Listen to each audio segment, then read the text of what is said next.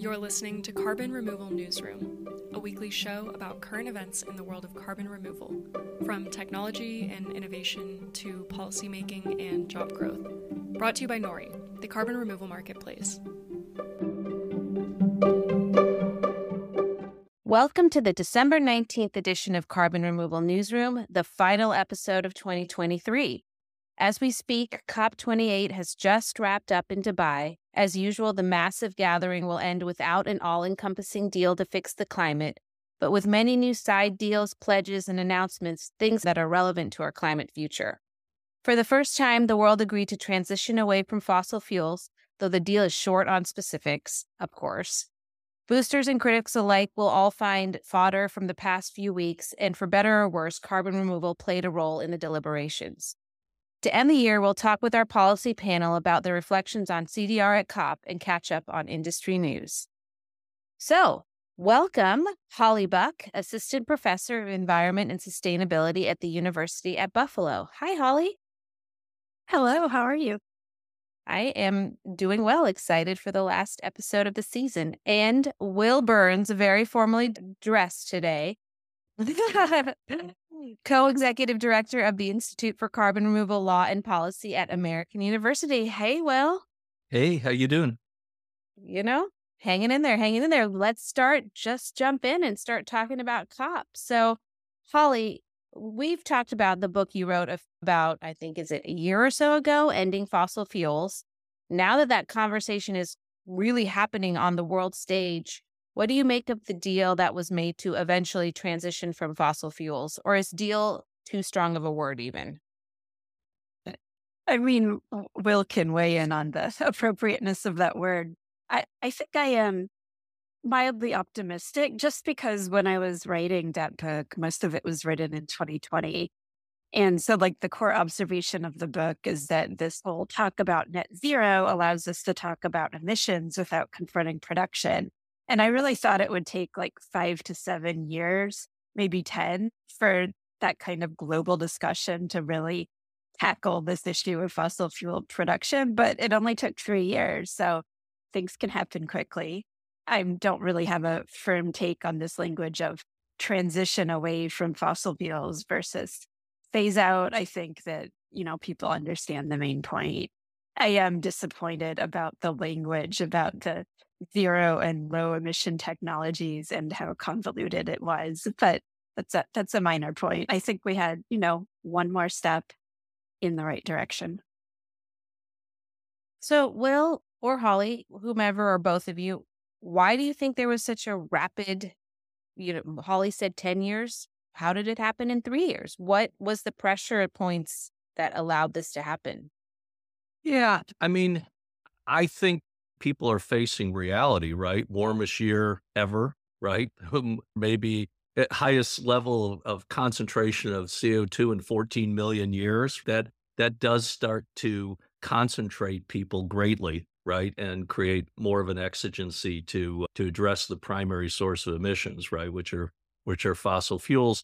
And then the cynical side of me, right? Because there's always going to be that, says, again, as Holly has pointed out, this language is pretty precatory, right? Moving away in an equitable and orderly fashion, right? It can mean all things to all people, right? So they didn't give away that much with it, but it does provide a further foundation for NGOs and others to provide a pressure point on policymakers to start to make this happen. So I think it's on balance a salutary thing. Holly, do you have any other thoughts about the 3-year time frame? Yeah, I mean, well, one possibility is that I was just too cynical before and I wasn't reading the room right. But I do think we had, this march this year that was the March to End Fossil Fuels, right? 5 years ago, that might have been called the March for Climate Justice. And now the focus is more directly on the ending fossil fuels part, in the climate movement more generally. And I do think that's made a difference. But what we need to do now is figure out, okay, what does it really mean to end fossil fuels? What are the roadmaps that are place specific for doing that? Yeah. So Will, I'm going to turn to you now about there were those who are arguing for the inclusion of unabated fossil fuels, which were talking about massively scaling up CCUS and carbon removal. So what does it mean to the CDR industry to be referred to like this by the world's petrostates and biggest emitters? I mean, it's a conversation we keep having, how we kind of get convoluted within that CCUS, CDR framework. Yeah, I mean, it's certainly, I don't think, helpful for the carbon removal industry to get lumped in with the petrostates or petro industries, right? Because the petro industry, including our friends at Occidental, have already said they see this as a potential license to let the good times continue to roll, right? And so that message really exercises the environmental justice community, who sees all the co-negative pollutants that are disproportionately affecting them potentially, staying around for a lot longer as a consequence of being able to meet these targets with, technologies like CDR or CCS.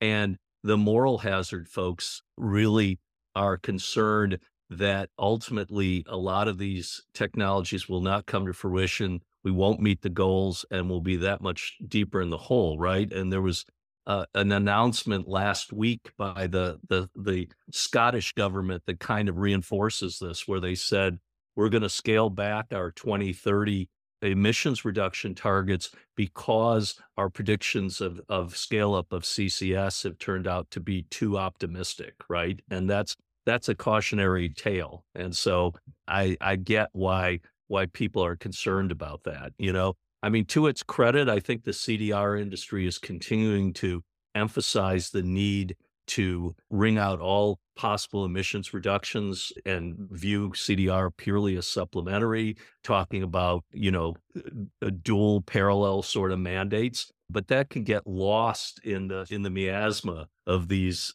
negotiations. And it's not anything that the petrostates, I think, embrace. And so it's an uneasy dance, I think. The CDR industry, right, is increasingly looking at opportunities to perhaps be purchased by these companies. We've already had a big direct air capture company that's gone that route. But with that comes all of the potential stigma of being associated with that industry.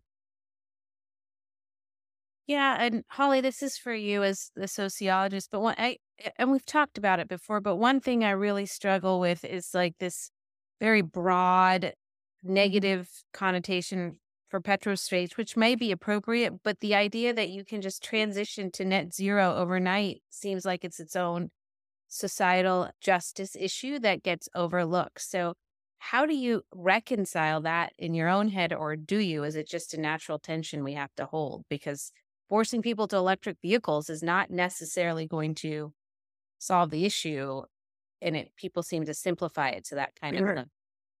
Yeah, I was doing focus groups last night with just kind of members of the public, and they did bring up these concerns about the timeline, about the electric vehicles and how unaffordable they felt to everybody in the room. These kinds of things. And it just shows that we need to invest a lot more in communication that goes two-way, that is also listening to what people are saying, understanding better their specific challenges that they face with this transition, and doing a better job with both developing and articulating policies that address what they're talking about. Yeah, I agree. And it just feels like sometimes people want to make these huge blanket statements, and the nuance really does matter. But we will change to a different topic at this point, because we can go on and on about nuance, or I can at least. So, Will, the rule changes to Article 6.4 were not approved at this year's event and were postponed until next year's COP. What happened? I mean, that's all I could ask. Yeah. Well, I guess if I were in the CDR industry, it's kind of a good news, bad news story, right? I think what happened is there's a lot of methodological considerations for everything beyond carbon removal that really still haven't been resolved. So I'm not that surprised. At the same time, if I were a CDR industry person, I'd view this favorably, because as we know, the 6.4 report that we got a few months ago was bad in many ways, right? It said nature-based, sustainable per se, almost everything quote unquote industrial, non-sustainable per se, and that's just not a realistic view of the world.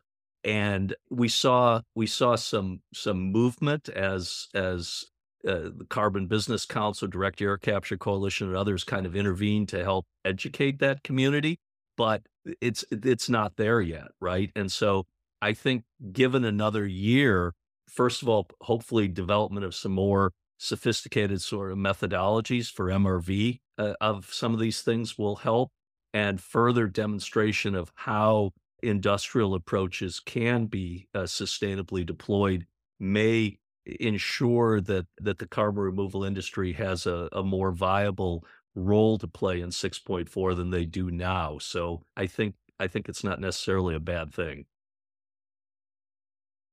Will there be future and opportunities through 2024 to continue to advocate on behalf of this, or is it sort of a closed session and now they'll just bring it back next year?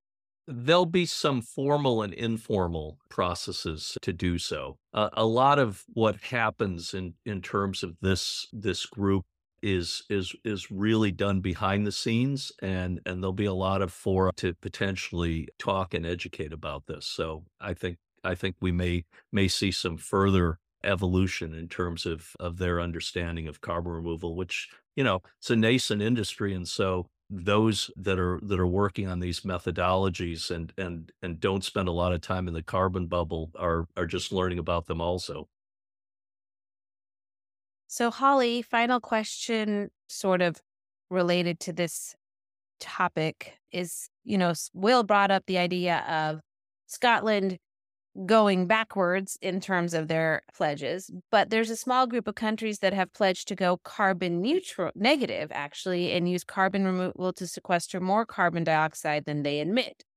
So what do you think about the fact that Denmark and Finland, who are obviously, wealthy countries, are willing to undo, quote unquote, their past climate damage? And what do you think the likelihood that more countries will follow suit or are able to follow suit?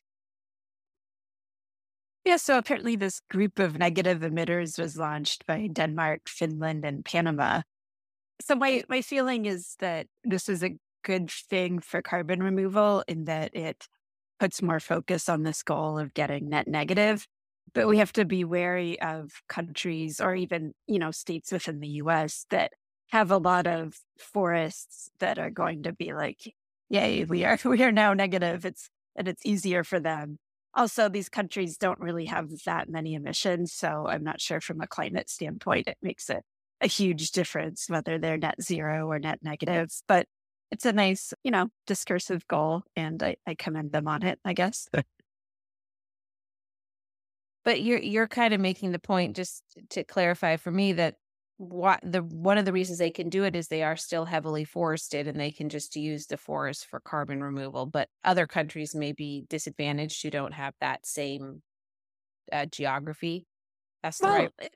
I think it's different for Denmark, which I'm not sure how forested they are, but I think they really are thinking more about, investing in CCS and CDR, geologic storage anyway.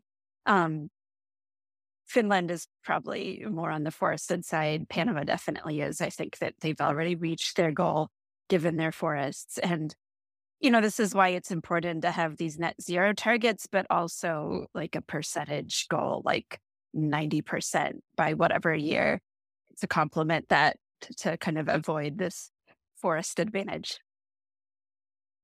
Got it. Thank you for the clarification.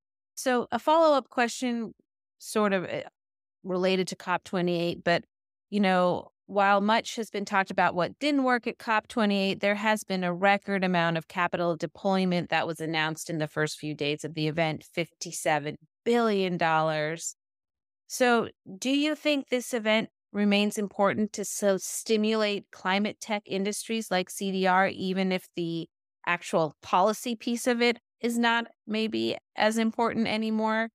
Do we still need this forum in the way it sort of has developed, Holly? So I think COP is this moment in the attention economy, and it's become part of this yearly rhythm where people pay attention to climate. So I don't know if it's really stimulating these industries because people just like to announce things at COP so they have something to say. So you don't really know what they would have done otherwise. Maybe they would have announced their investment in October or January, and they're just like all putting it at COP for the moment. So I would say I'm skeptical of making this into a big festival or carnival. And I would like to probably see it just go back to being a diplomatic thing. It does feel a little bit like a festival or carnival. One person I know was like, I applaud anybody from the CDR industry who did not go to COP because we should not be flying around the world for these events. Will shaking his head in agreement. So, but it was not Will who said it to me. All right. Final question on the broad topic of COP, and this is for both of you. I'll start with Will. A coalition of organizations hosted carbon removals at COP to bring together the CDR ecosystem at COP28. What is the significance of having an organized presence of the carbon removal industry at COP specifically? And, what do you hope to see them advocate for as we go into 2024? Will, start with you.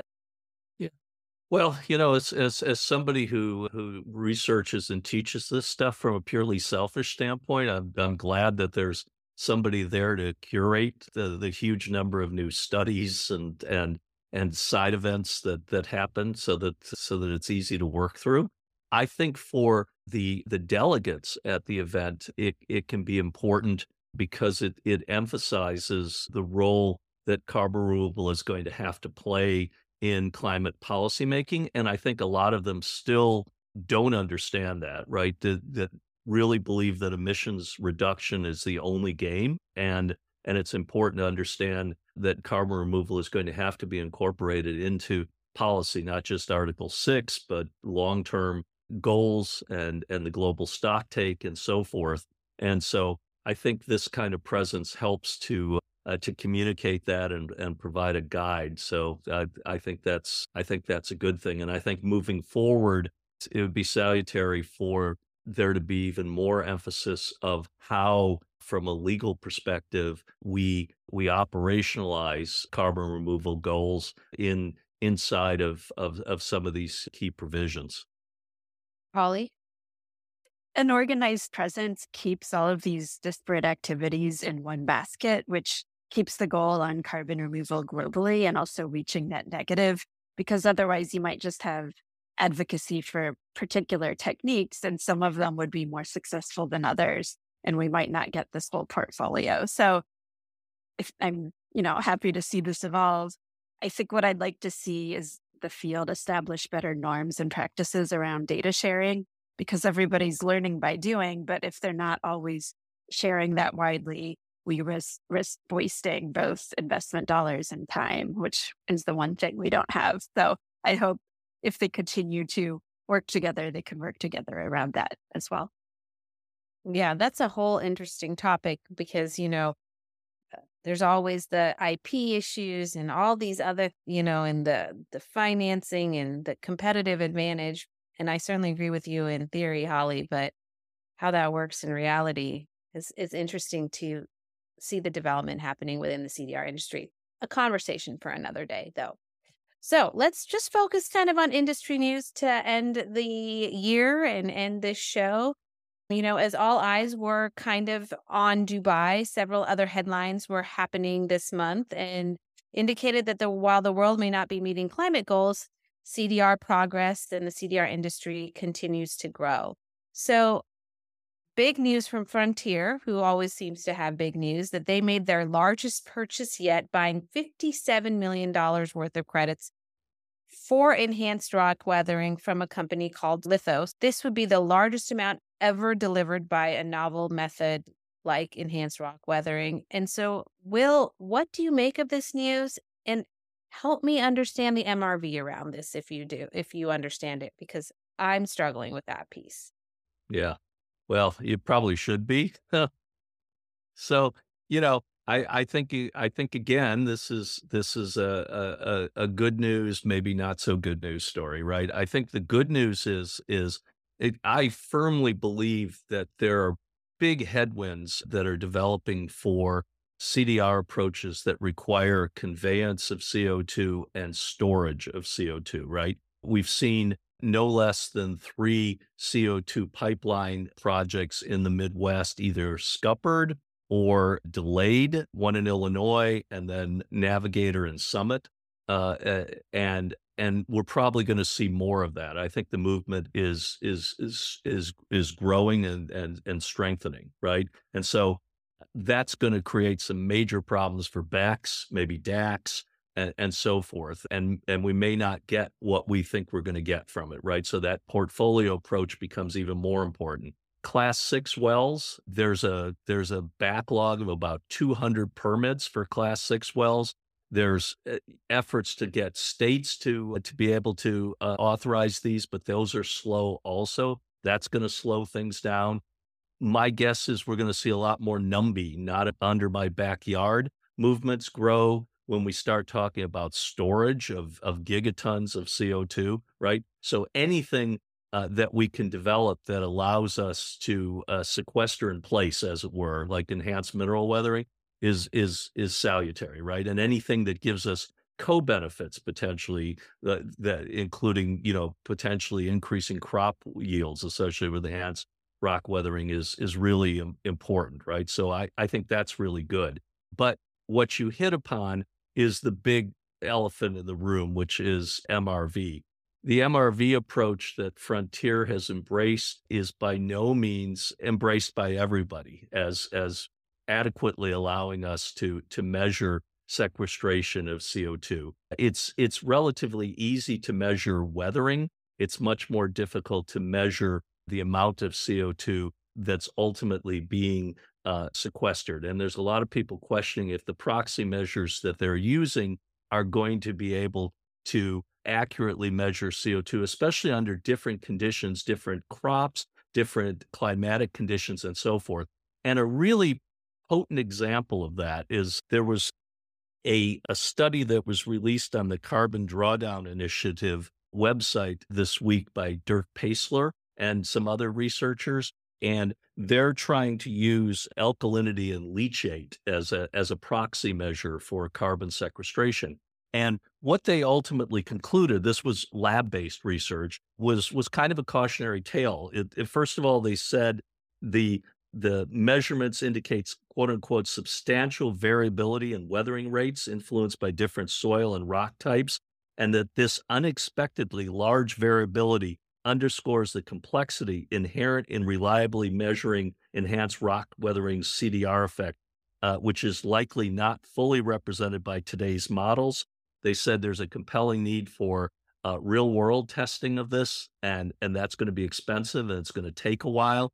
And they concluded that ultimately that complexity and variability probably means that this proxy measure may not totally turn out to be the most appropriate, right? And so there's going to be a need for a lot more research in this context, right? And, this was the conclusion of the 6.4 committee under Paris too, which was ERW was not ready for prime time because of MRV. So I'm not certain that Frontier didn't jump the gun in this context. To their credit, one of the things they're going to require as this project proceeds is even more stringent sort of proof of concept. And so maybe down the road we'll be able to prove this. But I have questions about this at this point. Yeah, not to mention just the idea of dumping a bunch of minerals into a biological system 3 or 4 or 5 times what is ever seen on the earth. Like that also gives me pause, because have we not learned that messing with biological systems have unintended consequences always?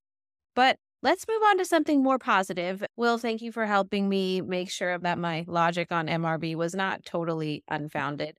Holly, the Roach removals report generated a lot of excitement, and I have to say it is a very comprehensive and impressive report. So can you tell us a little bit about it? How did it come about? And, some maybe high level things we should be aware of about the report. Yeah, so this is really exciting. So this is a national scale analysis of carbon removal, and it looks at the feasibility, the capacity, the impacts, the costs of CDR, and it's spatially explicit. So it has regionally specific opportunities, analysis for every state, a whole bunch of data that you can download. And it's led by Lawrence Livermore National Labs, but it involves 68 researchers at 13 academic institutions. Because you can imagine they're looking at so many different techniques. They're looking at soils and bikers and direct air capture and forests. And also there's an analysis of environmental and energy justice implications as well. And basically they're like, will it be feasible to meet these large goals? And they did find that the US can remove at least 1 billion tons of CO2 per year by 2050. And that it would create more than 440,000 long-term jobs. So it's just amazing project. Took a couple of years and a lot of work. And I encourage everybody to check it out. Yeah, that report and the new report from RMI about just different types of carbon removal and their taxonomy around it are both really good things for people in the carbon removal industry, reports for people in the carbon removal industry to review. And they're in-depth and comprehensive, and we'll drop, I think, both in the show notes. But really cool work that's come out of these from both the Lawrence Livermore and RMI recently, and very helpful to help organize and think through these issues. So, Holly, another question for you real quickly is you are currently at the Advancing Earth and Space Sciences meeting, which is the largest annual gathering of geoscientists in the country. So who knew? While climate science is now front and center on the world stage, the climate situation, obviously, as you alluded to earlier, time is of the essence. So what is the mood at the event you're at? And do you have any takeaways from it that you want to share with us? Yeah, I mean, climate change is definitely central. So it's a little bit hard to gauge the mood of this conference. It's the American Geophysical Union, and it's about 25,000 scientists all sharing their work, the core of the earth, the surface of the earth, space, it's all in there. But I will say that there's definitely more discussions of carbon removal than I've seen ever before in previous years. And it's really inspiring because there's so many PhD students that show up with their posters, and they're asking just really good questions about a whole variety of carbon removal techniques. Another notable thing this year is AGU is in this process of developing an ethical framework on climate intervention, which for them includes both carbon removal and solar geoengineering. And so you really see this community of scientists grappling with what its role should be at this moment. They don't just want to be in this poster hall with their posters. They're really thinking about the responsibility to act with these really challenging topics. So, yeah, nothing, totally new, but all very exciting. Yeah, I'd give a shout out to AGU too, because they're going to do it at their ocean science based meeting in February. I'm speaking on a panel on MRV for marine CDR, right? So they're really focused on this and trying to bring in scientists from the next couple of concentric circles beyond the carbon removal scientists to help us, tease out what's necessary in this field. So it's great. All right. Well, final question of 2023 in Carbon Removal Newsroom. Can you both share with us one highlight from the world of carbon removal you are excited about from 23 and something that you are looking forward to seeing in 2024? Will, you're not muted, so I will start with you. Well, as a lawyer, my shout out has to be to something legal, right? So I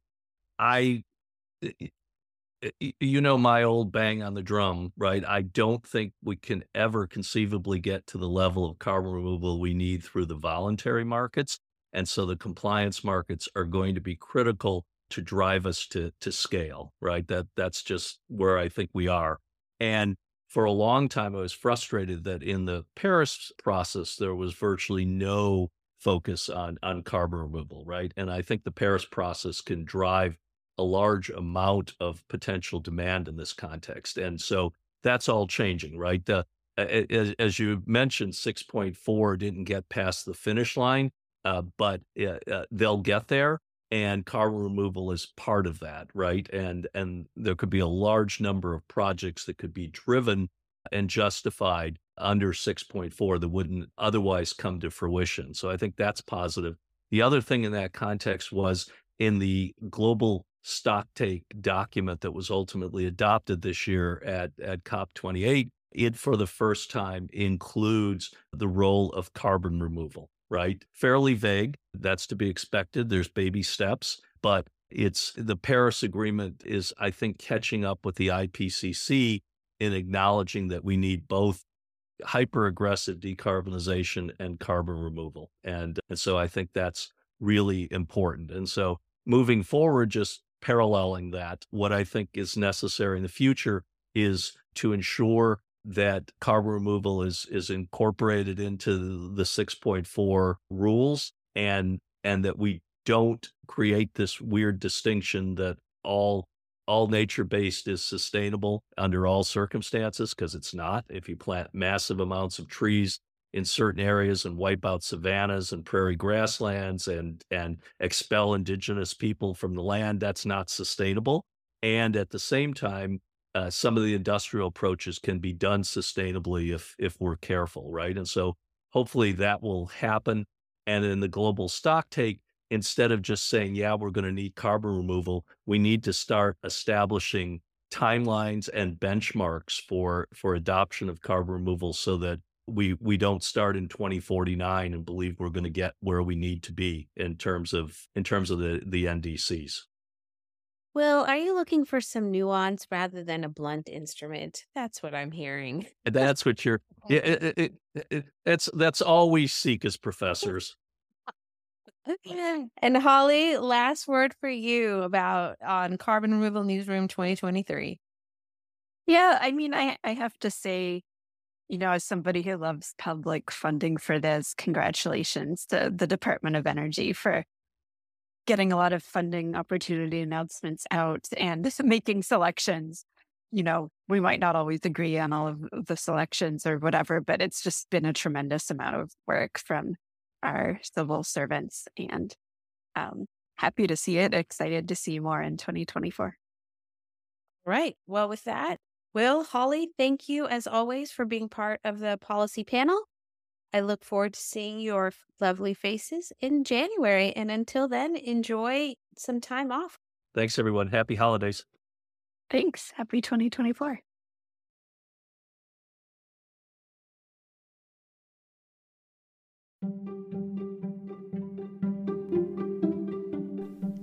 Thanks so much for listening to Carbon Removal Newsroom. If you like the show, the best way you can help us is by giving us a great rating and review in Apple Podcasts, following the show on Spotify, and by sharing the show on social media. Tell your friends and help us spread the word about what's happening in the world of carbon removal.